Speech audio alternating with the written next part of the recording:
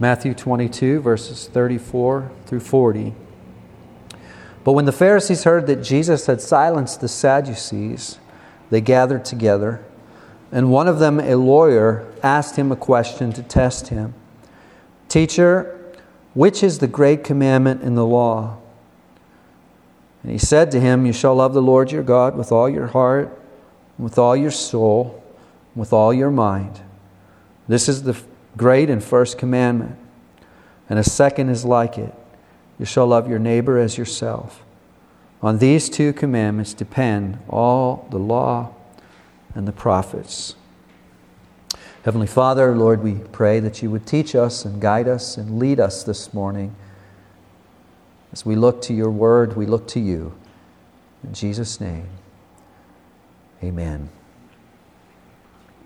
In my library, I have a book on the shelf that was written in the mid-1600s by a man named William Bridge. And the book basically is a book of sermons. There are 13 sermons in this book that Pastor Bridge preached on Psalm 42 and verse 11. He preached a total of 13 sermons on that single verse. Now, I don't intend to preach 13 sermons on the text that we come to this morning, but I would like to look at it one more time, okay? Last time we looked at this text, we spent some time developing the background.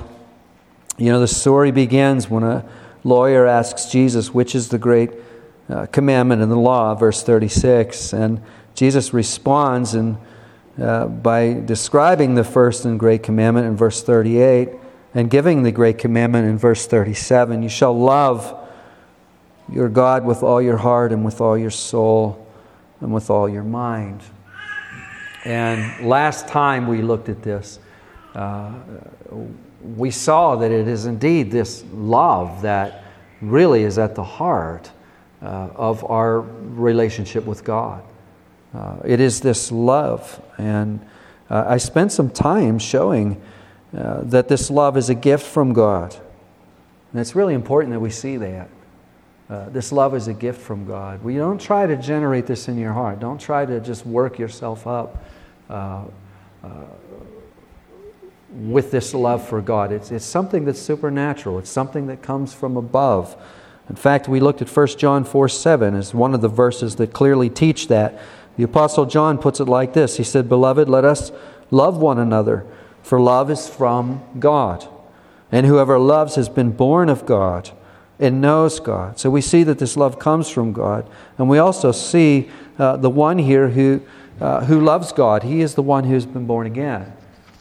It's part of the conversion package, if you will, this love for God. And the one who loves God is the one who knows God. Paul tells us in 1 Corinthians that the one who loves God is also known by God. So it's a supernatural thing. It's a gift from God. We saw that it's also that this love is a response to God. It's a response. You know, 1 John 4:19, we love God because He first loved us. That's a response to what Christ has done for us, isn't it? And the main point that I made last week is that this love is at the heart of our relationship with God. So, you know, if we get our prepositions correct, you know, this love is from God. It's a response to God.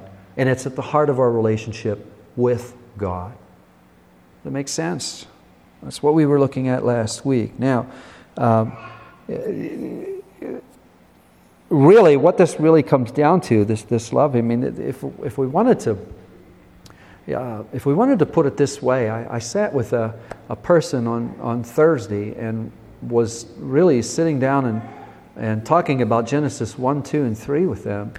And, you know, after Genesis 3, after the fall of humanity, one of the points I wanted to make with this person was there's only two types of people after Genesis 3. There's only one type of people prior to Genesis 3. There's only one category. But after Genesis 3, there's only two categories. There are believers and there are unbelievers. There are those who believe and there are those who don't believe. There's only two categories of people in this world, broadly speaking. And the essential difference between the one who believes and the one who doesn't believe is the presence of this love. It really is this love. Now, if we look at it that way, I mean, what could be more important than getting this love right? If the real difference between eternal life and eternal death is this love, then what could be more important than getting this love right? That's why I wanted to invest another Sunday on this text. And I don't think we could invest too many Sundays on this text. If we wanted to do 13 sermons on this text, it wouldn't be a problem. It really wouldn't be. We could do that quite easily. Because this morning I'm going to give you a number of things. And please keep in mind, everything that I give you this morning could be a sermon within itself, actually several sermons. It's going to be a kind of a broad brush. But what I would like to do this morning really is I want to revisit this issue of love for God. And I'd like to look at it from a couple of different vantage points. First, I'd like to talk about what this love is. Secondly, what this love is not.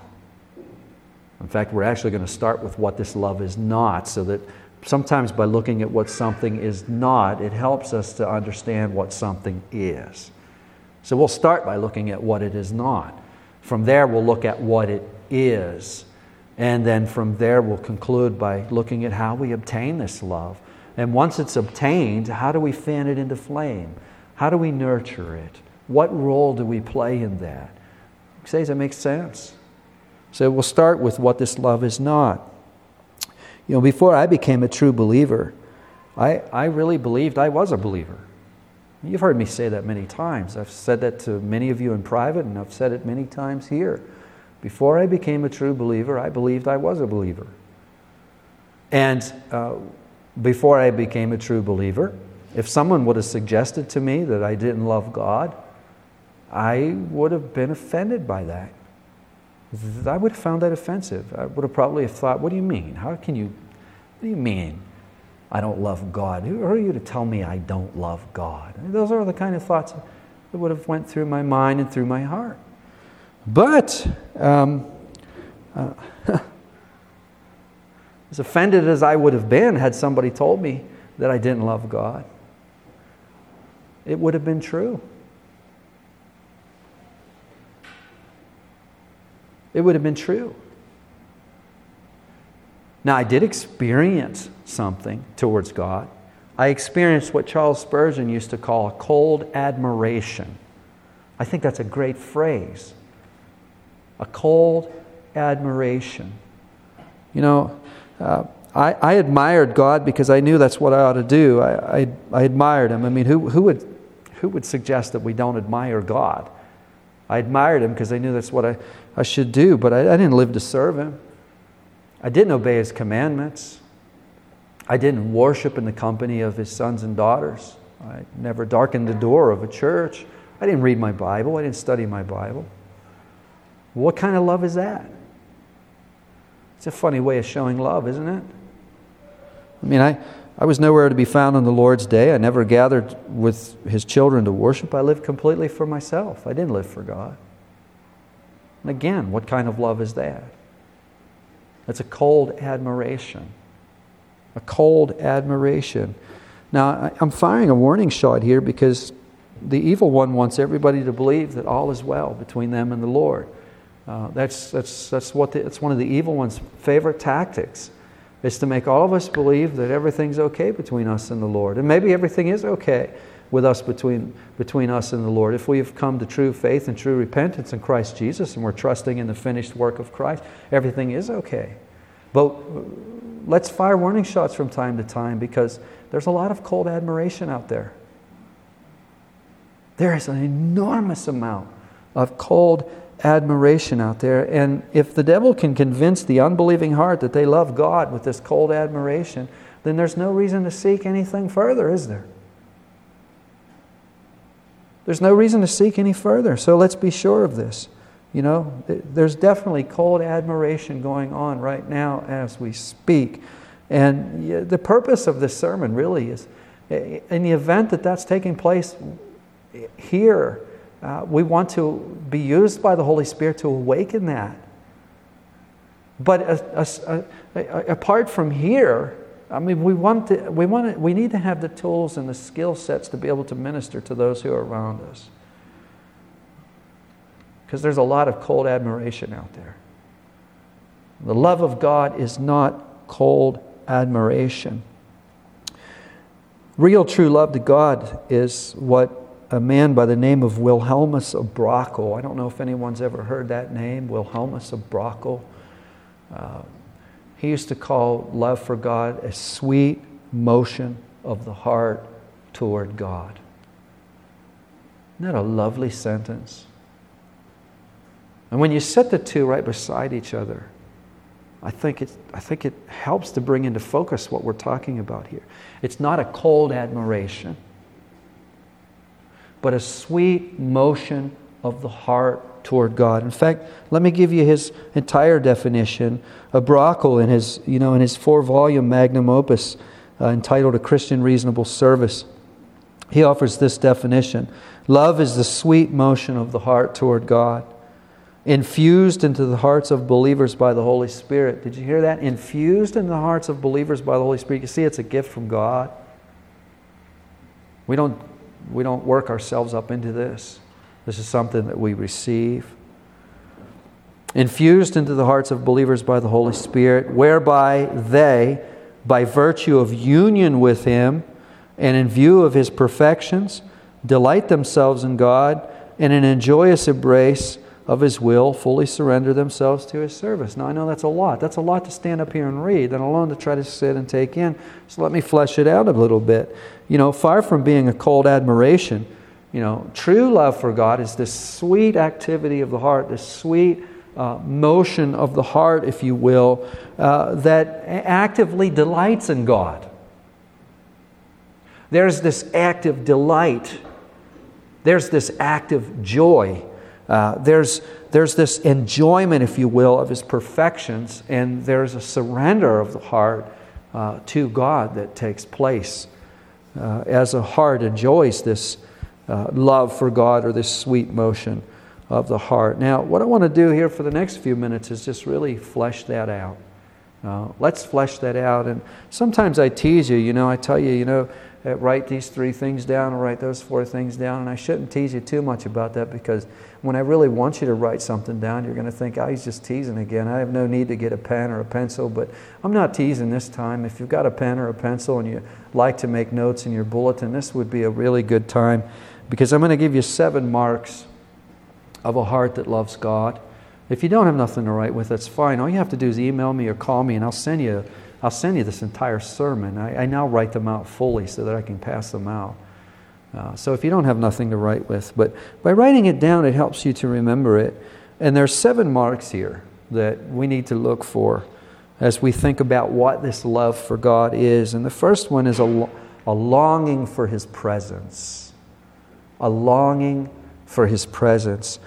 Psalm 42, in verses 1 to 2, famously says, this verse, as the deer pants for flowing streams of water, so pants my soul for you, O God. My soul thirsts for God, for the living God. When shall I come and appear before God? This is a beautiful testimony of a man who has walked with God for quite some time, and the psalmist, probably King David, is a man who loves God. Deeply, deeply loves God. And notice how he's expressing this love for God with the feeling of thirst. All of us have had the experience of working in the hot sun or playing athletics in the hot sun. It makes you very thirsty, doesn't it? Split wood in the hot sun for a little while, and you'll be looking for a drink of water.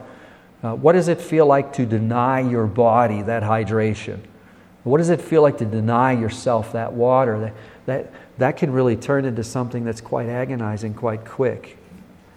Thirst is a very powerful. When our bodies need water, they tell us that, and they tell us that very powerfly.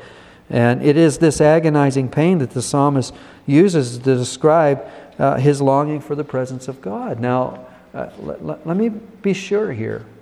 I'm not saying that we're going to experience this to the degree that King David did.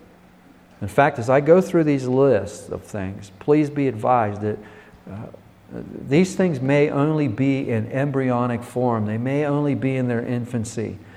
We are, in this lifetime, we are not going to be expressing these things in perfection, that is for sure. But there should be at least an ember of this longing for God.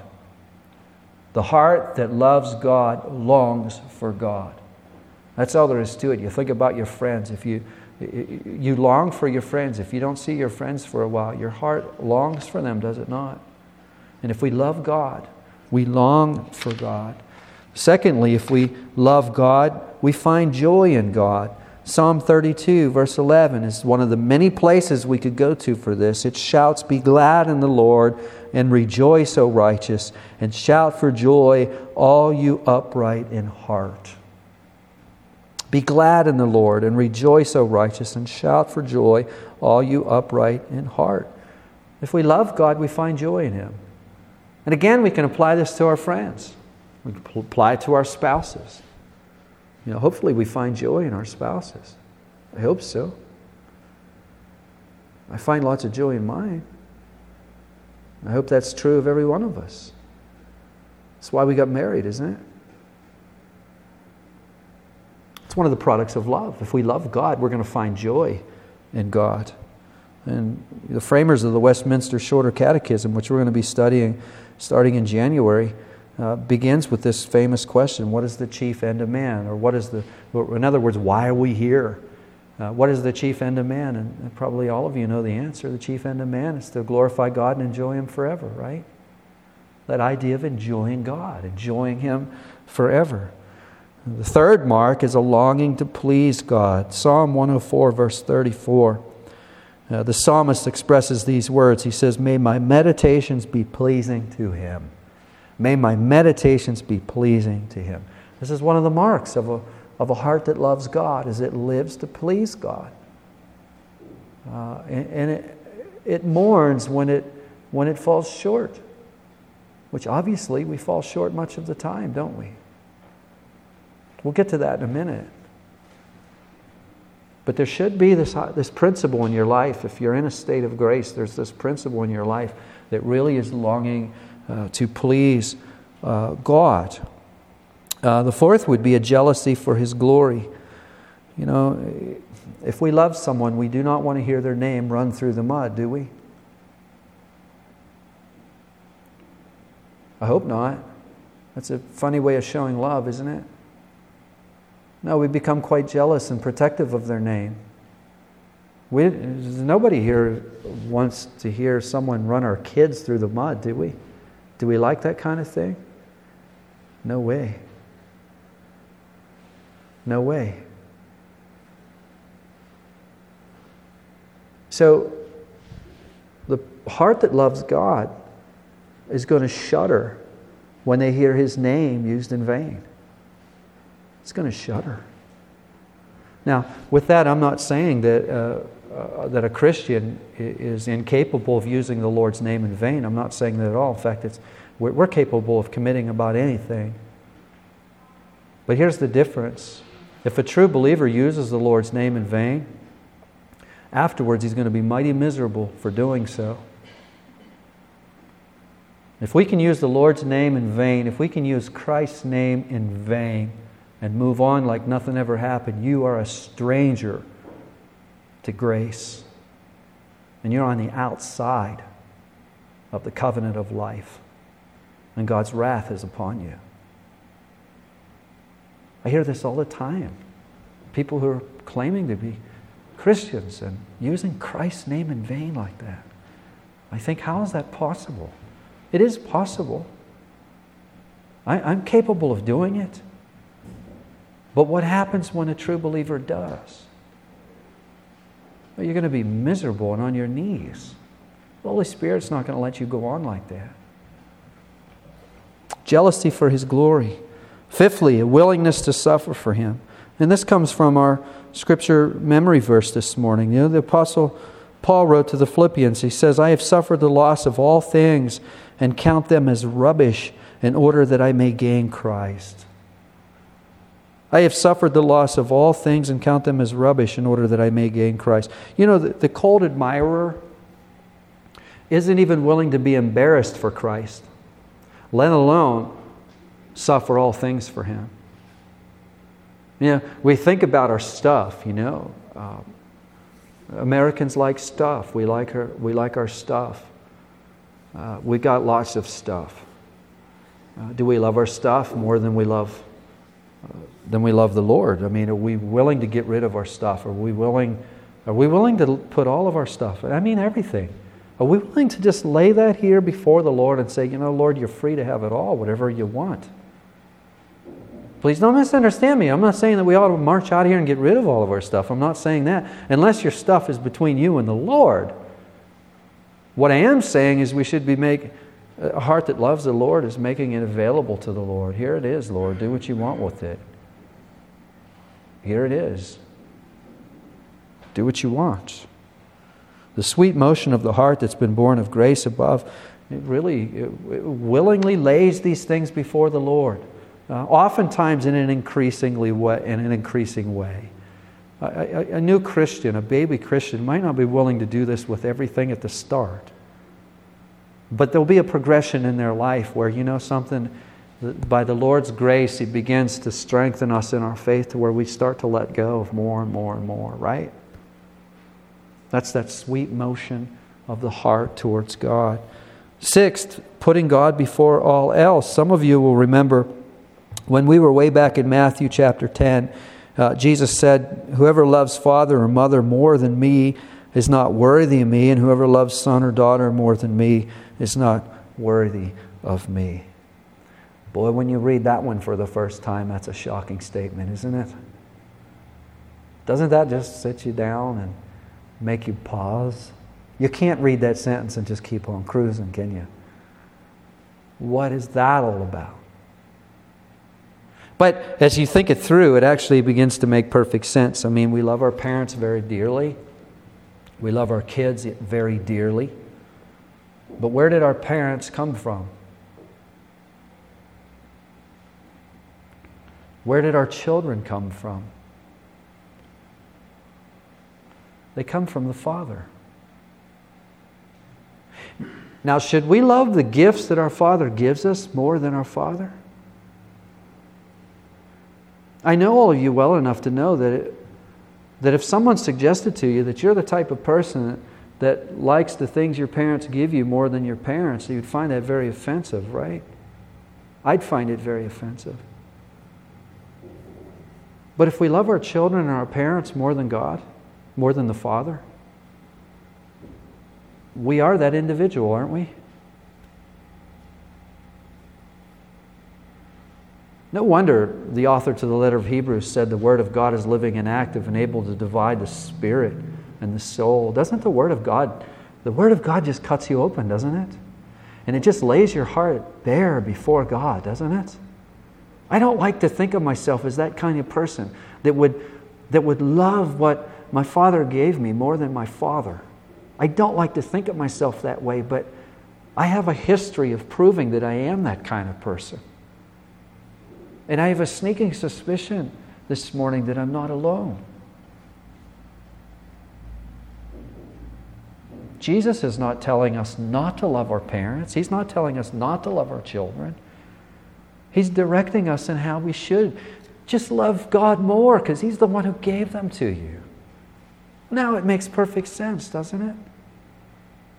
Now it's not such a shocking statement. But it's one that leaves a thorn behind, isn't it? That's what it's meant to do. So that we can be changed by it. So that we can come to Jesus with it and say, you know, wow, I am this kind of person, Lord. I don't want to be this kind of person. Change me, oh God. And you know what will happen? He'll change you. And then you know what will happen? You'll love Him for it. You'll love Him for it. Isn't that wonderful? And that leads into the last one, hatred of sin. Jesus is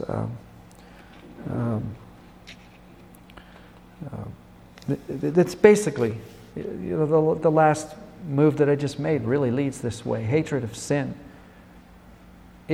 If we long for God, if we find joy in God, if all of these things that I've mentioned are so, if we want to please God, then we're going to find ourselves hating sin more and more and more, because we all know that sin, what?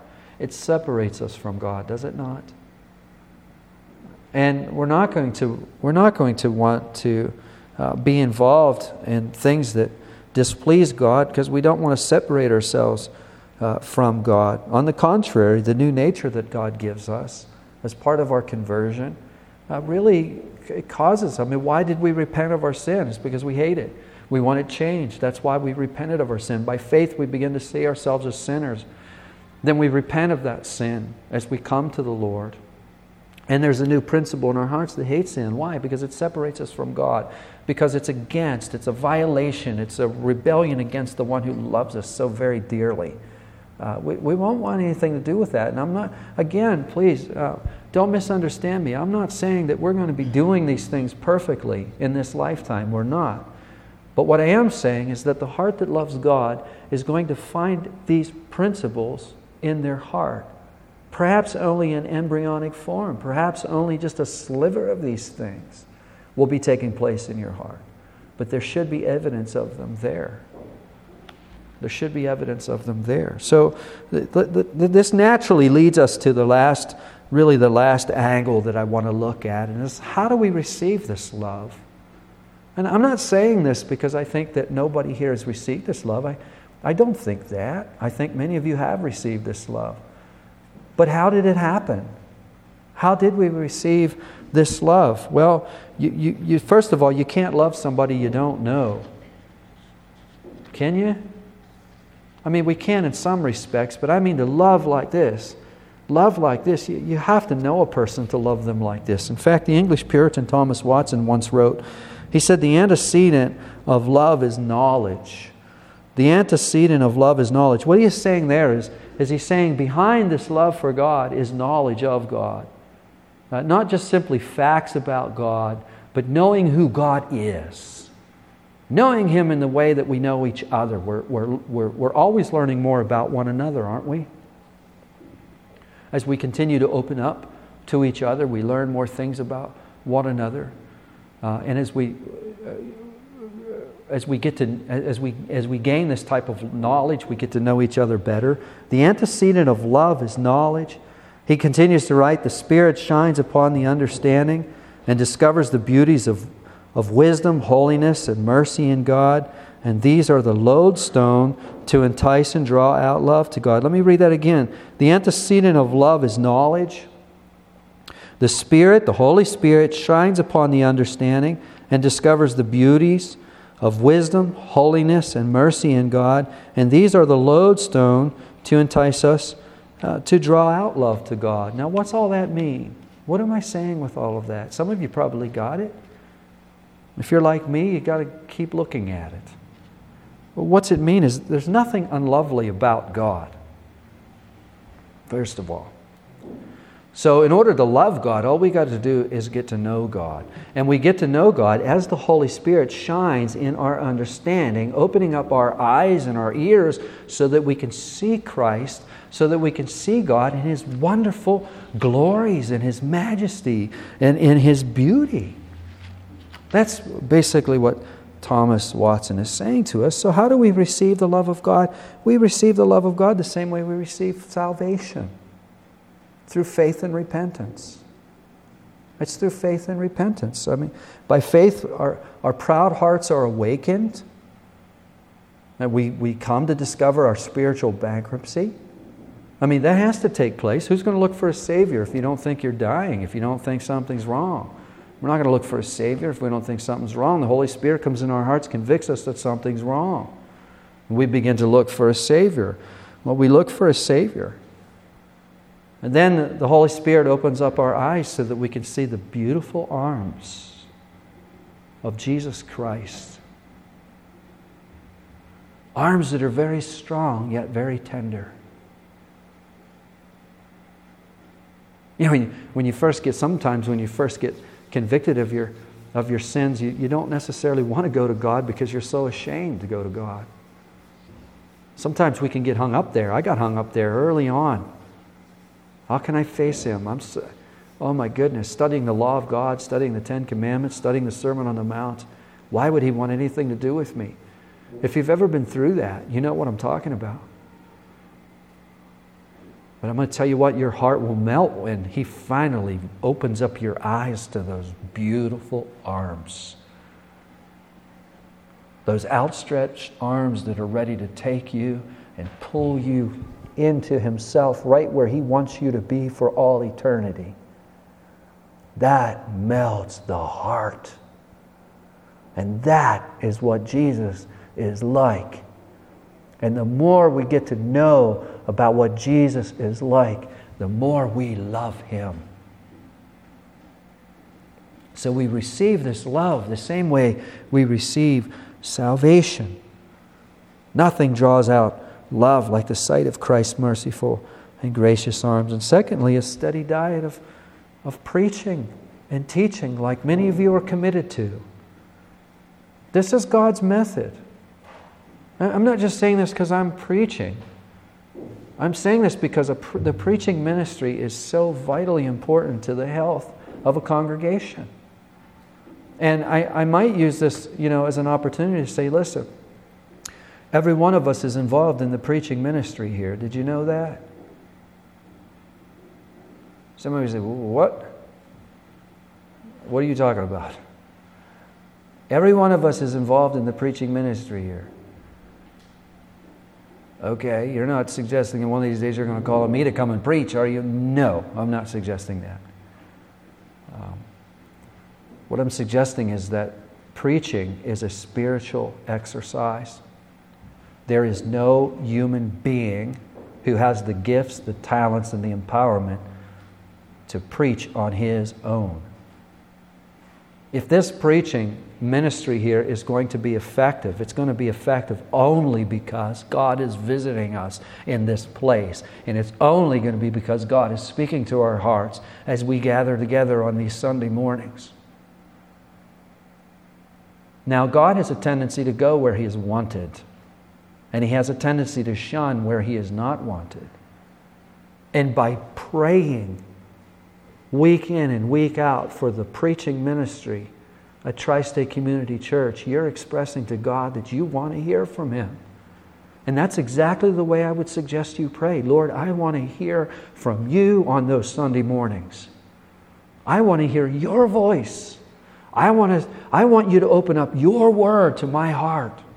I want You to open up my eyes to see the glories and the beauties of Christ, that I may love You more and more and more and more.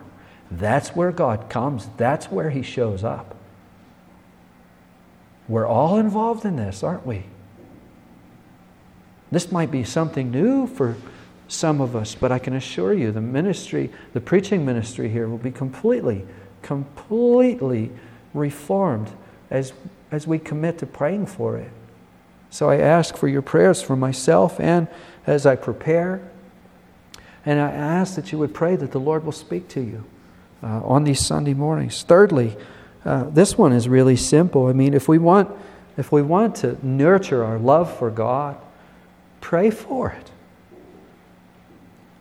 I don't mean to come with you with something that's that obvious, but maybe it isn't that obvious. Pray for love. Have you ever asked the Lord to increase your love for Him? It's both a confession and a petition wrapped in one, isn't it? If I say to the Lord, Lord, I want You to increase my love for You, I'm confessing that my love for Him is inadequate. Why else would I do it? So it's a confession, and it's also a petition. I realize that my love for You is not what it could be. It's insufficient. I want it increased. I want it to increase. I want all of these 7 marks that I heard about this morning to be increasing. I want to fan this into flame, Lord. Please, by all means, increase this love for You in my heart. And fourthly, let us call on God to make us cold toward everything that is between us and Him. A heart that is warm to worldliness is cold to God. But a heart that is warm to God is cold to worldliness. As our hearts warm to God, our lives are going to be radically changed. Because they're going to become cold to pride and selfish ambition, stuff that we're going to talk about tonight in 2 Corinthians 5. So in conclusion, I just say, as I was preparing this message, I read a lot of material. I read a lot of old books. I read a lot of new books. And one of the differences between the old books and the new books is right here. The newer authors have a tendency to say this: none of us love the Lord our God with all of our heart, our soul, our mind, and our strength. So let's repent of this. And then they move on. And that is 100% true. None of us in this life will love the Lord with all of our heart, all of our soul, all of our might, and all of our strength. As we grow closer and closer to God, we're going to mourn over the fact that we don't love Him like we ought to. That's the mark of a spiritually mature person. I wish I could love Him more. All I want is to love Him more. As the closer we get, that's the way we're going to feel.